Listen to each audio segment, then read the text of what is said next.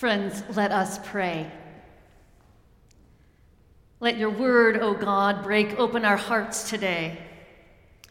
Through your Spirit, guide us into this holy week. In Christ's name we pray. Amen. Today's epistle lesson is from Paul's letter to the Philippians, chapter 2, verses 5 through 11. Hear this Christ hymn. Let the same mind be in you that was in Christ Jesus, who, though he was in the form of God, did not regard equality with God as something to be exploited, but emptied himself, taking the form of a slave, being born in human likeness. And being found in human form, he humbled himself and became obedient to the point of death, even death on a cross.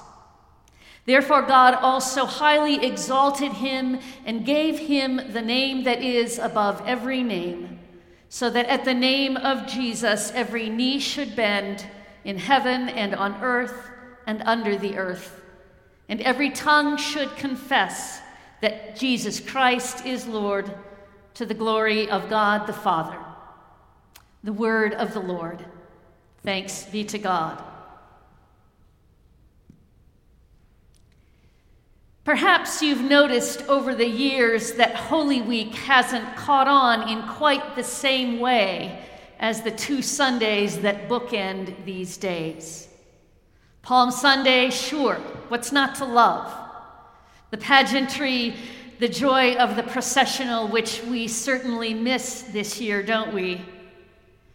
A waving of the palm branches. Thank you for bearing with Ernest and my minuscule attempt to provide that experience.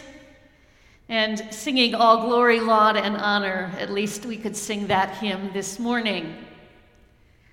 And what's better than those Palm Sundays when the skies are blue, when there's no white precipitation floating down, and we can begin the morning parade in the chapel and head outside over there through the parking lot and down the sidewalk and into the waiting throngs of people in this sanctuary. I'm just going to hold on to that memory for just a moment with hopes of a return to normal next year. And Easter, absolutely. In a normal year, we would have the brass, the big resurrection hymns, every organ stop pulled out, the Hallelujah chorus, and all those lilies. Not to mention the Easter bunny and baskets and eggs for those who care about the cultural experience. This year is atypical, shockingly so. We are still adapting to this time of pandemic. We're still spinning. It's all we can think about. And if ever there was a year not to jump straight from Palm Sunday to Easter, this is it.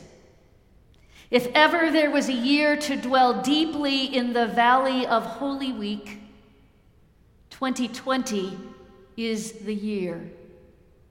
If there was ever a year to mind the events between Palm Sunday's Hosannas and Easter's Hallelujahs, this is the one.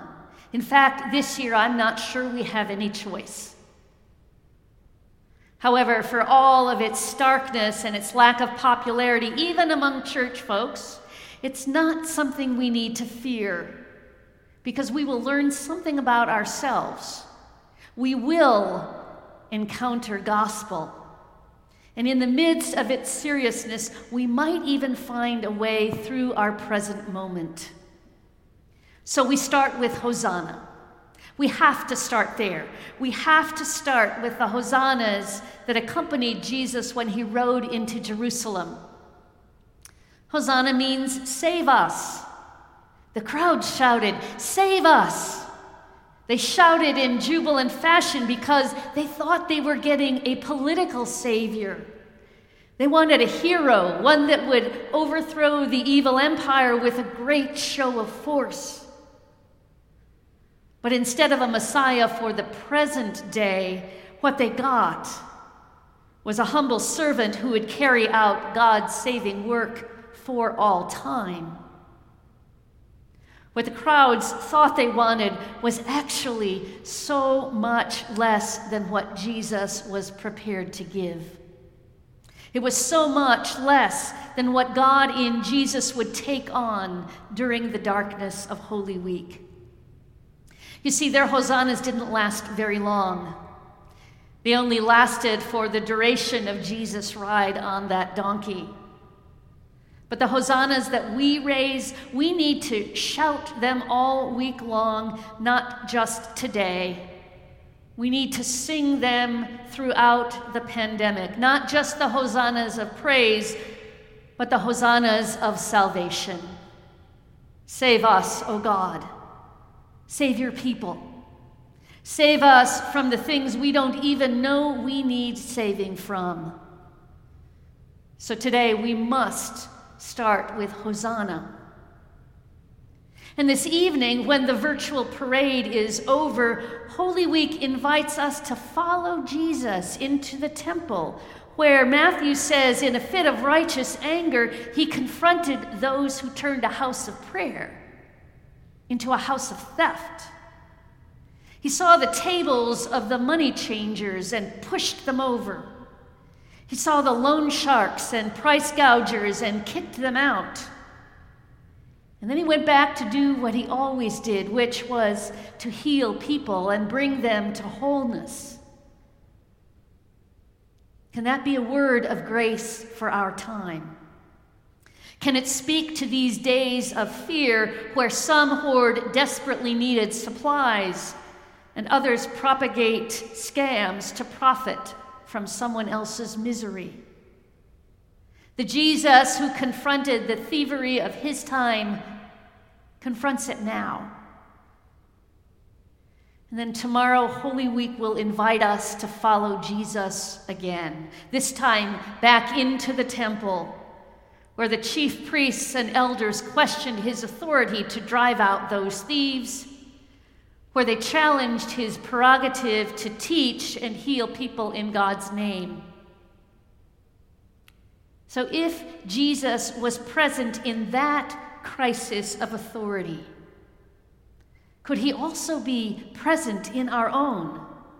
Could he also be present where scientists and politicians are at odds with one another, masks or not, lockdowns or business as usual? The Jesus who was present then is present now. Then Holy Week will also invite us to follow Jesus into his lament over the plight of Jerusalem. And if he lamented over that city, doesn't he also lament over the plight of Rochester, of New York City, of Spain and Italy, and every viral hotspot around the world? The one who lamented then laments with us now. These days after Hosanna will invite us to follow Jesus even further, to where he foretold the coming destruction of Jerusalem, of the Jerusalem temple, and to where he deeply grieved over the suffering to come. And if he grieved over that, surely he grieves with us as we wonder how many more will die during this pandemic and how much worse it's going to get. The Jesus who mourned then mourns with us now. Holy Week will beckon us to follow Jesus into the looming shadows where certain religious leaders plotted to kill him. And if he faced those death threats then, surely now he stands with our nation's top infectious disease expert as he faces threats to his own life. The Jesus who stood in the face of those threats stands with those who are dealing with them now.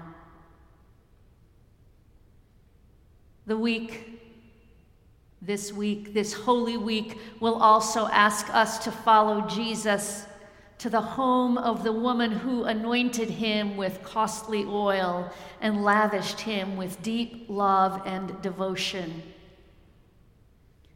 And if he was present in that sacramental act, couldn't he also be present with all who are ill or dying now, as they receive the sacramental acts of love and care by those who tend them on the front lines?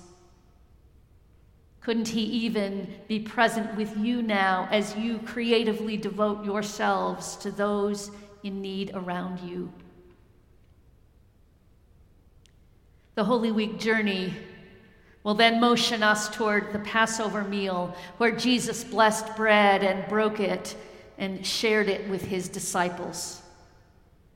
And if Jesus shared in that sacrament, surely he shares in the sacrament of bagged lunches and groceries that we hand out here on Mondays and Thursdays and Saturdays, and that are shared from rec centers and emergency food programs all throughout this city.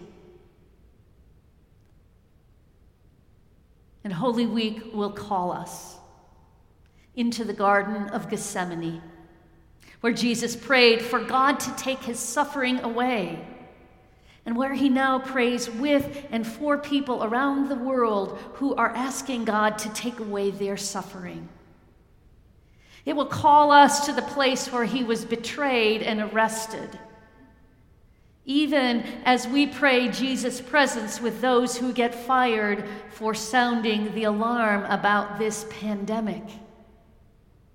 It will call us to the place where Peter denied Jesus out of fear, and yet Jesus loved him anyway, just as we deny Jesus in our own way because we are afraid too. And still, Jesus loves us anyway. Holy Week will invite us into the shocking story of Jesus' sham trial and crucifixion. In a world overcome by a virus that Elizabeth Palmer likens to a crown of thorns, this week asks us to think on the cross where Jesus emptied himself completely and gave up his life for the forgiveness of sin, for the healing of all of creation's brokenness, and for the salvation of the whole world. For when you really, really love someone, you give it all you've got. You pour out everything of yourself.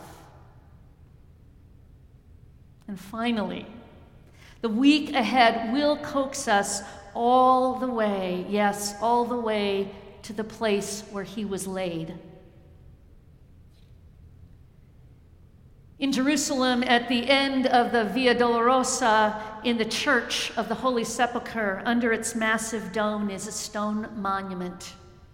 This stone monument encloses the tomb, where tradition says is where Jesus lay buried for 3 days, and where he rose from the dead on Easter Sunday morning.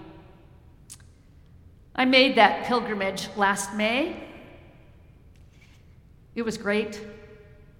And as with all of the traditional sites of Jesus' life in Israel and Palestine, save for perhaps the Garden of Gethsemane, there's really no way to know whether that's the exact site of Jesus' tomb. I, for one, remain skeptical that it was. But it felt important to wait in line and to go in there anyway, because that's what countless pilgrims of faith have done over the centuries. And when we got to the entrance of the monument, we could enter just a few people at a time, 4 at most. I really didn't expect much from the experience, and we had only a few moments to kneel down beside the stone slab. On one side of me was my husband, Brad. On my other side was a Greek Orthodox priest. He leaned over. He kissed the tomb, and he rested his forehead on it. Intrigued, I decided to partially follow his lead, not by kissing the tomb, but by resting my own forehead on it. In the dark, in the silence, in the starkness, on the cold, heavy slab. And to my surprise, I found that experience profoundly moving, profoundly holy, despite my misgivings. Friends, if there is ever a year not to jump straight from this week's Hosanna to next week's Hallelujah, this has to be it. For it's in the middle where we will find Christ Jesus himself, who did not regard equality with God as something to be exploited, but emptied himself, humbled himself, and became obedient to the point of death, even death on a cross. That is the story we need to inhabit all of this week. It's a story we invite you to hear fully on Maundy Thursday at 7:30 p.m. on this YouTube channel, and again on Good Friday throughout the day. To live in the depths of Jesus' journey. And then, as a quote by Louis L'Amour says, there will come a time where you believe everything is finished. That will be the beginning. In our ritual work of Holy Week, of processing with Jesus on his dramatic journey from Palm Sunday to the Passion, from Jerusalem triumph to trial by Pilate, from cheers to crucifixion, from applause to agony. In these reenacted rituals and in the ways we understand our own experiences today in light of this story, we open ourselves to the possibility of God changing us. And only then can we truly shout, Hallelujah. Amen.